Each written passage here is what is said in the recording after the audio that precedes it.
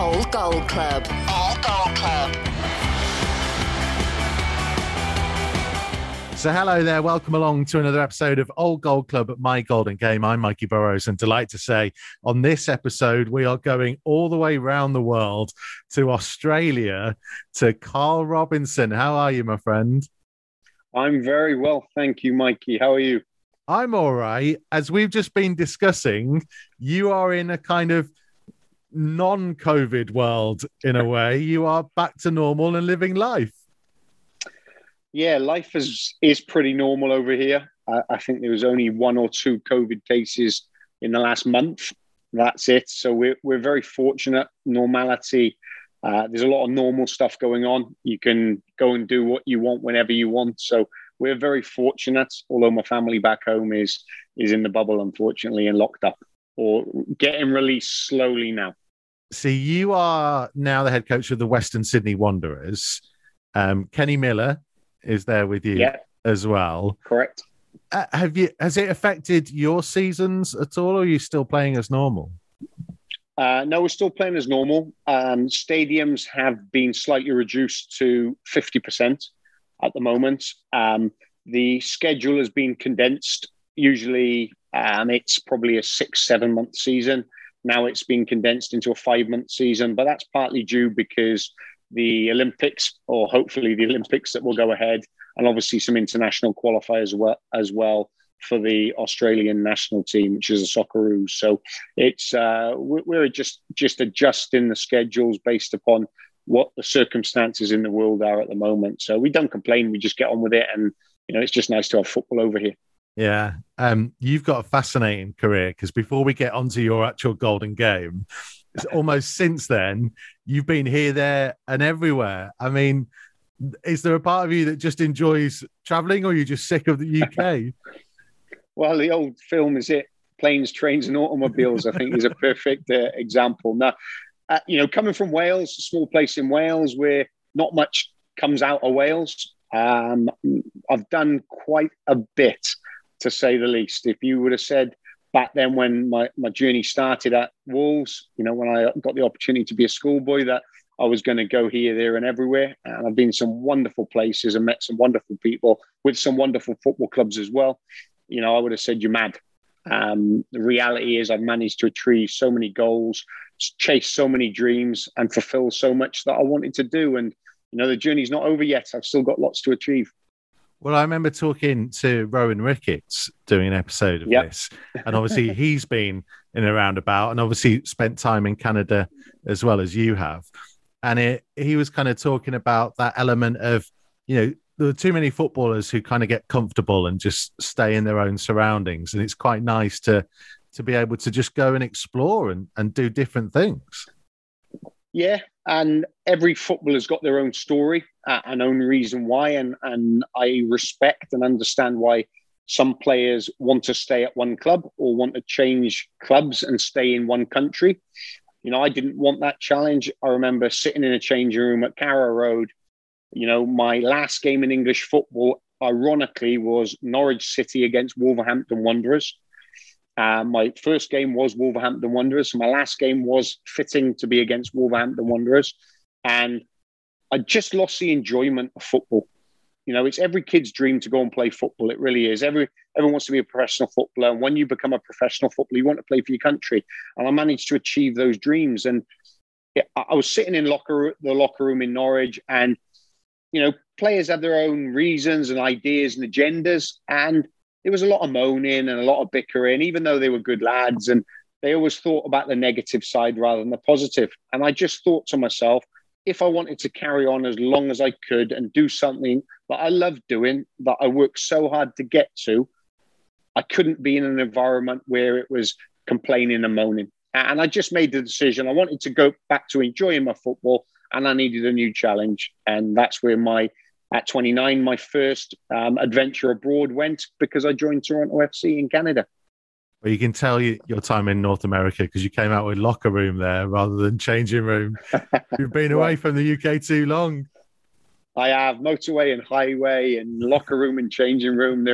I've got so many analogies, so I'll try and keep them at a minimum. Talk to me about your Golden Game then. What game have you selected? Which meant the most to you? I've selected Wolves v Birmingham. I didn't score too many goals, to be honest. I had a habit of scoring against our rivals up the road, both of them that we didn't like. I said, but there was one game in particular where I managed to get a brace and get 2 goals in that game. So I've chosen the Wolves v Birmingham. So this is from the 22nd of November, 1998. Wolves 3, Birmingham 1 at Molineux. Let me just run you through this team. Stowell, Richards, Curl, Muscat, Naylor, Sedgley, Corica, Robinson, Osborne, Whittingham, and Connolly. There was a young Robbie Keane who came off the bench in that game as well. For a huge portion of people that will listen to this, Carl, that is like a classic period, that kind of mid to late 90s, where all that kind of spending that had gone on in the early 90s had kind of come to an end a little bit. And then it was you guys, with the new breed coming through, the Naylors and Keanes and Lescotts and stuff eventually. But you guys just going out there and giving your all, I guess.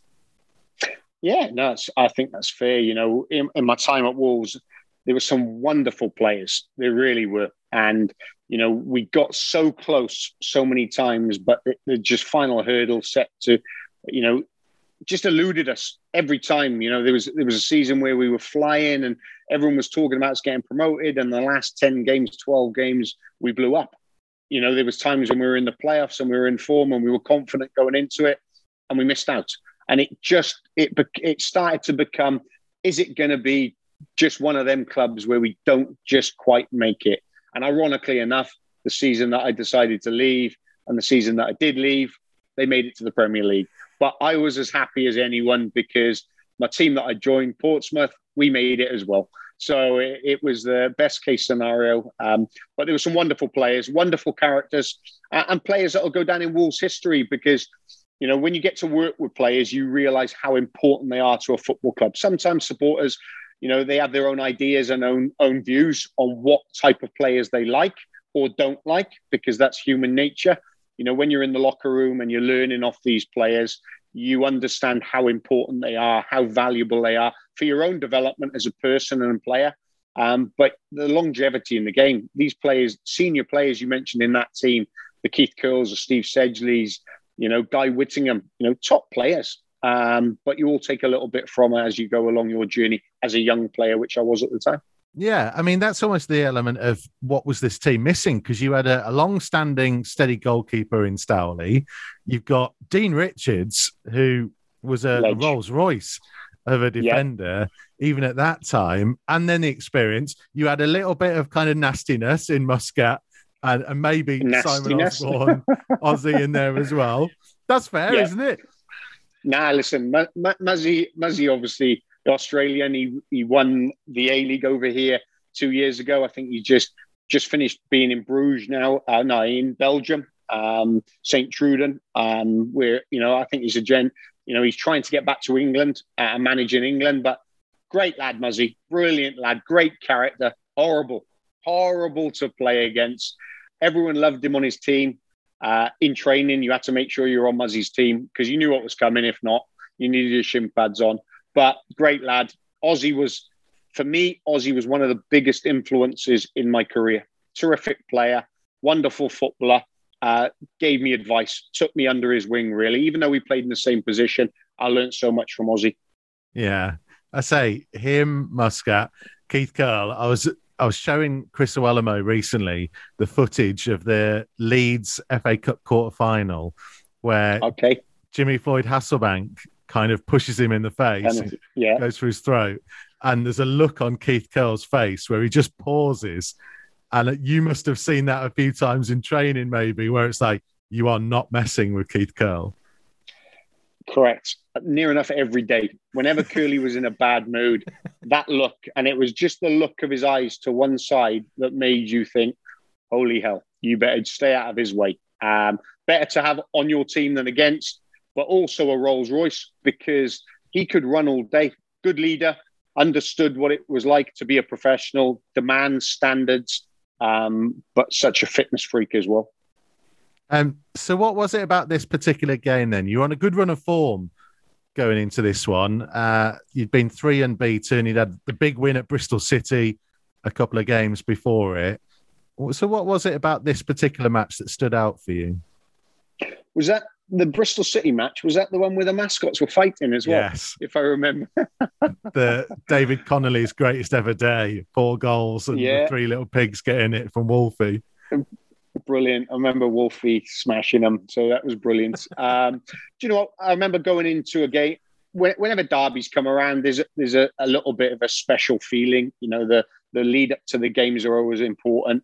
And it's different. Form goes out the window. It really does in a derby game, because you could be on the best run of form and suddenly, unfortunately, I think Wolves have found recently, meet your match and get turned over, because it's a chance for the opposition or yourself to reset, because form does go out the window in derby games. So it was important. We were on a good run. We wanted to make sure we continued that run against a really good Birmingham team, by the way. Real experienced players as well. And that's probably the time when I realised that football is, every game is very, very close. And it's about the players on the day that perform. You know, sometimes you think, it's managers. Sometimes you think it's better squads.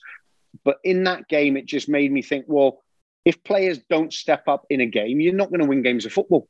That day, I felt I stepped up, you know, and I was the one that got the 2 goals. But there were so many really good performances in that Wolves team. And every game that you went into then, I knew that 7, 8, 9 of us needed to play well. And if you played to your levels that you all could, you'd win more games than you lose. I always talk to people on these episodes about the atmosphere and that special Molineux atmosphere at times. I can imagine on a derby day, especially when you are fighting back, it's a special place to be. It is, and it really is hard to explain, because I think every player that plays for any football club will say that they got the best fans in the world. It's human nature to say that. But when you're a supporter, you want your club and you feel your club, you know, is one of the best. And that's human nature as well. The reality is, when you've played at Molineux in a derby game against West Brom or Birmingham or even Aston Villa, you realise there's an extra edge on that. And at Molineux, you know, you under the lights as well. You know, this wasn't under the lights, if I remember correctly, but under the lights at Molineux. Yeah, at Molineux, it's a special feeling, and that feeling can never be taken away from you. And that's been with me now into the 2021, which is nearly 30 odd years later, or 25 years later. It's a special feeling. And the best advice I give to people when I try and explain to them is just go and see it yourself, and you'll realize. Obviously, no one can at the moment. We know that. But when you go there, you'll realize. And what I love about doing these episodes is the honesty as well, because I think there is an element, isn't there, to Molineux, where when it's bad, it can be really bad. But when it's good, it can be brilliant. And you learn that as well, you know, and you learn that as you go along, because the supporters are there to help. And what the Wolves supporters just want is for you to have a go. They want you to roll your sleeves up, and they want to show that fight and passion. It's a good working man's place. We know that. You know, they work hard Monday to Friday to go and watch a game on a Saturday. That's their life. And when I was lucky enough to be there at 15, so I understood what it was like to be in the Black Country. I knew, you know, and then you got Stevie Bull, who's telling you every day about what it means to represent this football club and wear that jersey. And you listen. And as I spent 7, 8 years there, you know, it's part of your makeup. The expectancy that they ask for, the fans, is what you demand in yourself. So, you know, for me, it was one of the best times in my career. This period, though, and this game is a slightly strange one in Wolves' history terms, because it was the period of crossover between Mark McGee and Colin Lee. Yeah, strange situation. Listen, Mark McGee was brilliant. Colin was his number 2. And obviously, when you sign up to be a manager, I know this as well, you know, you are going to leave at some stage, whether it's your choice or whether it's the club's choice. And obviously, when Mark left, you know, Colin took over. Whether he was in full-time charge at that time, I can't remember, whether he was in temporary. And correct me if I'm wrong, but after that as well, think Colin had brought in John Ward, and John Ward then took over, if I'm correct as well. So sometimes that happens. Number twos take over from number ones. In football, there's a bit of normality in that, whether it's right or wrong. Other times, number twos go with number ones because they want to. You got to find your niche. And I've been an assistant coach. I've been a player coach. I'm now a manager. And as you get older and more wiser and more experienced, you understand what you want to do. When you haven't been a manager, everyone thinks they can be a manager. Everyone does. When you've been a manager, you actually know what it entails because it is a lot harder and a lot more work. But was there an element for you, because you scored 4 goals in Colin Lee's first 4 games? These two took it to 4 in 4. So did Colin Lee treat you differently to Mark McGee? Did he get more out of you? No, not that I must have been the top goal scorer in those 4 games, which was a surprise. Because if I scored 4 goals in training in a week, I'd be delighted. Never mind in competitive games. I built a good. The one thing I always learned through the values of my mum and my late father were the values that you have are be respectful to people and appreciate people. People are there, coaches are there to help. And when I was in the team under Mark McGee, I was no different to when I wasn't in the team under Mark McGee. What you tend to find when you're not in the team is the assistant coaches are there to help you and support you and try and guide you and help you remain confident to get back into the team. When you're in the team, then obviously the manager takes full effect and you've got to try and stay in his team. So I built up a good rapport with Colin Lee. He was an excellent coach. He really was, because he had a good character about him and he had a good way with players. And I also had a great relationship with Mark McGee as well, who I thought was an excellent manager in his own way. Different, but in his own way, he was very, very good and got the best out of players. So it was easy for me when Colin took over. When the number 2 takes over or the coach takes over from the manager, sometimes they like to change things. There's a big changeover in the team. Some players think, well, the coach likes me. If he becomes the manager, then I'm likely to get more game time. And the reality is when the coach takes over, sometimes that doesn't happen. Does that make him a bad guy? No. Does that make him a bad coach? No. It's just an opinion. So you learn, and the values that I had from my mother and late father were important, and understanding that situation, because they were good friends. They'd been together and worked together for many, many years. And that's part of football business. So you were 1-0 down in this game. Paul Furlong put Blues in front, and then Robbie Keane comes on, and it kind of starts the turnaround. Would Colin Lee have been a shouter at halftime? Would he have been getting in at you? Yes, but all Colin needed to do was do what Keith Curle did, is just look at you, and you knew that something wasn't right. He had a big physique about him. Obviously, he was 6'3" or 6'4", and he looked down at you, and you thought, what's coming. And I'm always one of these players that would look you in the eye. Look the manager in the eye, and then you look around the locker room and there's other players that put their heads down because they don't want to make eye contact with the manager, because you feel that if you make eye contact with the manager, he might come after you. But I was always taught, look someone in the eye. That's a sign of respect and a sign of strength. So I did. Many times I'd caught Colin's eye or Mark's eye and Graham Turner's eye and Graham Taylor's eye, and I'd been shouted at. But I thought, do you know what? My job is to become a better person, a better player. And that's the way you learn. So if I remember correctly, yes, he did shout. Not in a constructive way, because there's criticism that players don't like. They don't like being shouted at. It's human nature. Players don't like being yelled at. But if it's constructive criticism and there's an outcome to it and there's guidance to it, you understand. Like saying you're rubbish and you're not playing very well. What's that? That's a statement saying, Robbo, you need to be better in every aspect of the game. You need to make more tackles or you need to make more forward runs. Well, that's constructive criticism.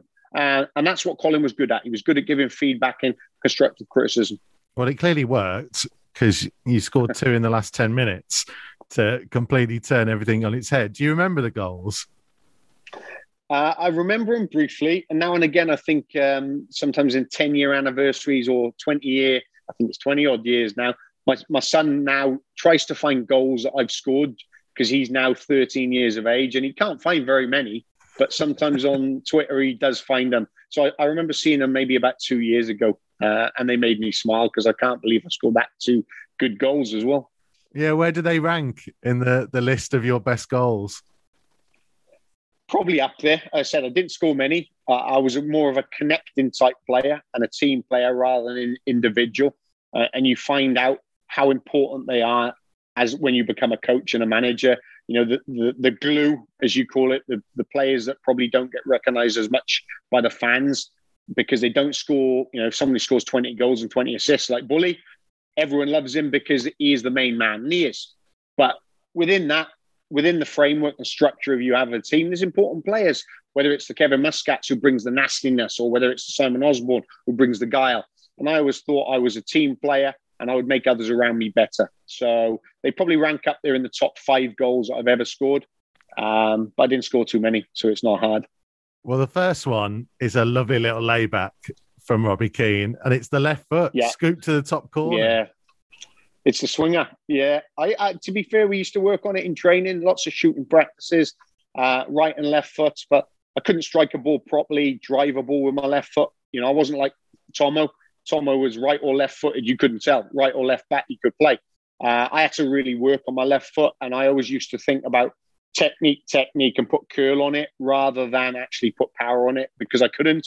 And it was one of them that Robbie laid the ball off, and I just managed to get my body position right and then arc it into the top corner or into the top of the net. The second goal, I'm going to put out there what I think happened, and then you can tell me whether this is right or not. Because this is like the last minute of the game, right? And it's stretched, and they're going for it. And for some reason, you've decided that you're going to break forwards, and the ball's lifted over. I think it's Chris Marsden's head. And in my head, I'm like, he's probably knackered, so he's just had a go. Because you were clean through, and you thought, I'll just lob the keeper from here. I think that's fair. You know, people ask me what position I used to play. And I started off as trying to be an attacking midfield, but I soon realised that I hadn't got the Stevie Corica knack of trying to get in the box. You know, I was more, because I learned from Ozzy every day, he was a more connecting type player. And that's what I tried to mould myself into. So I was more of a holding player. But I had loads of energy because I was young and I could run and tackle and get around people. I remember breaking forward and the ball just broke to me. It was flicked over. And I remember looking up to see the keeper. And yes, I was knackered. It was the last minute of the game. You know, some players would just drive through and go around the keeper. There's no chance I could do that. I was dead on my feet. And I just thought, do you know what? I hit it. And it's probably the best word I can describe that goal was special.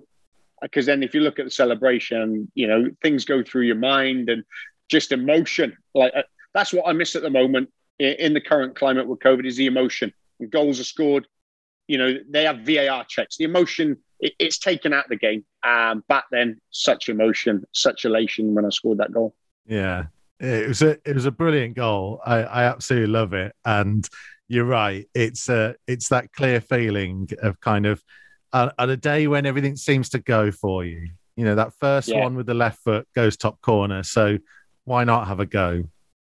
Yeah, and do you know what? Sometimes you don't get too many days like that. And, you know, I know more than most that, you know, sometimes you've got to roll your sleeves up and grind and you have a good performance and someone gets the headlines and you accept it because it's part of a team. It's not about the individual. You know, individuals win nothing. And then, you know, and that's the mantra I use. I say in my teams now, individuals win nothing, teams win things. And then you'll get one or two people that say, well, individuals win top goal scorers and MVP, most valuable player awards. And I said, yeah. But would you prefer to get promoted or finish at the top of the table and have no individual awards or have the top goal scorer and finish bottom of the table? All right. And the reality is if you're a team player, you don't care about yourself, you care about the team. And the team is the most important thing. Do you think that sums you up and your Wolves career up a little bit?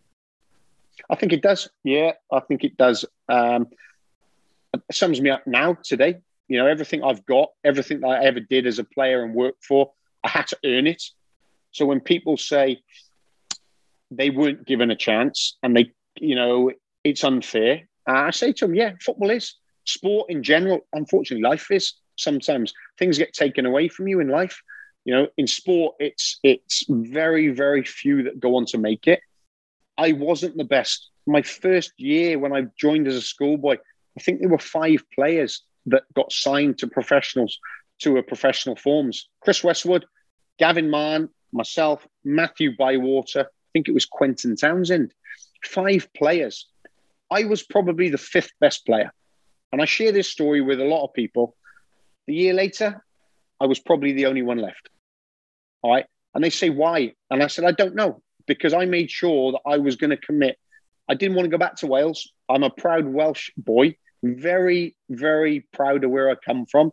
But I'd worked so hard to get this opportunity, and I didn't want anyone to take it away from me. So I was willing to do anything. I was willing to be the best team player I could, sacrifice myself, but become really, really important to get where I wanted to get to. And I think that summed up my Wolves career, because we had a number of managers, but I always seemed to be there or thereabouts for 6, 7, 8 years. Probably never the first name on the team sheet, which I understood. But I also, the first name on the team sheet in my position, I trained hard and I made sure I give him competition, because my mindset was, if I train properly and I can push, example, Simon Osborne. Simon Osborne's number 1. I'm going to be number 3 or 4. If I train properly and Ozzy trains properly, you know, the manager has a decision to make who he wants to pick. If Ozzy doesn't train properly and I train properly, I play. That was my mindset, the whole way I looked at it. And through injuries and suspensions, you always got your chance, because if you didn't train properly and didn't commit yourself, how is the manager going to pick you if you don't train properly? Then a suspension comes because you've not done what you need to do. And that's how I learned my football journey. Thanks for listening to the Old Goal Club. If you liked what you heard, please leave us a review and rating from wherever you get your podcasts.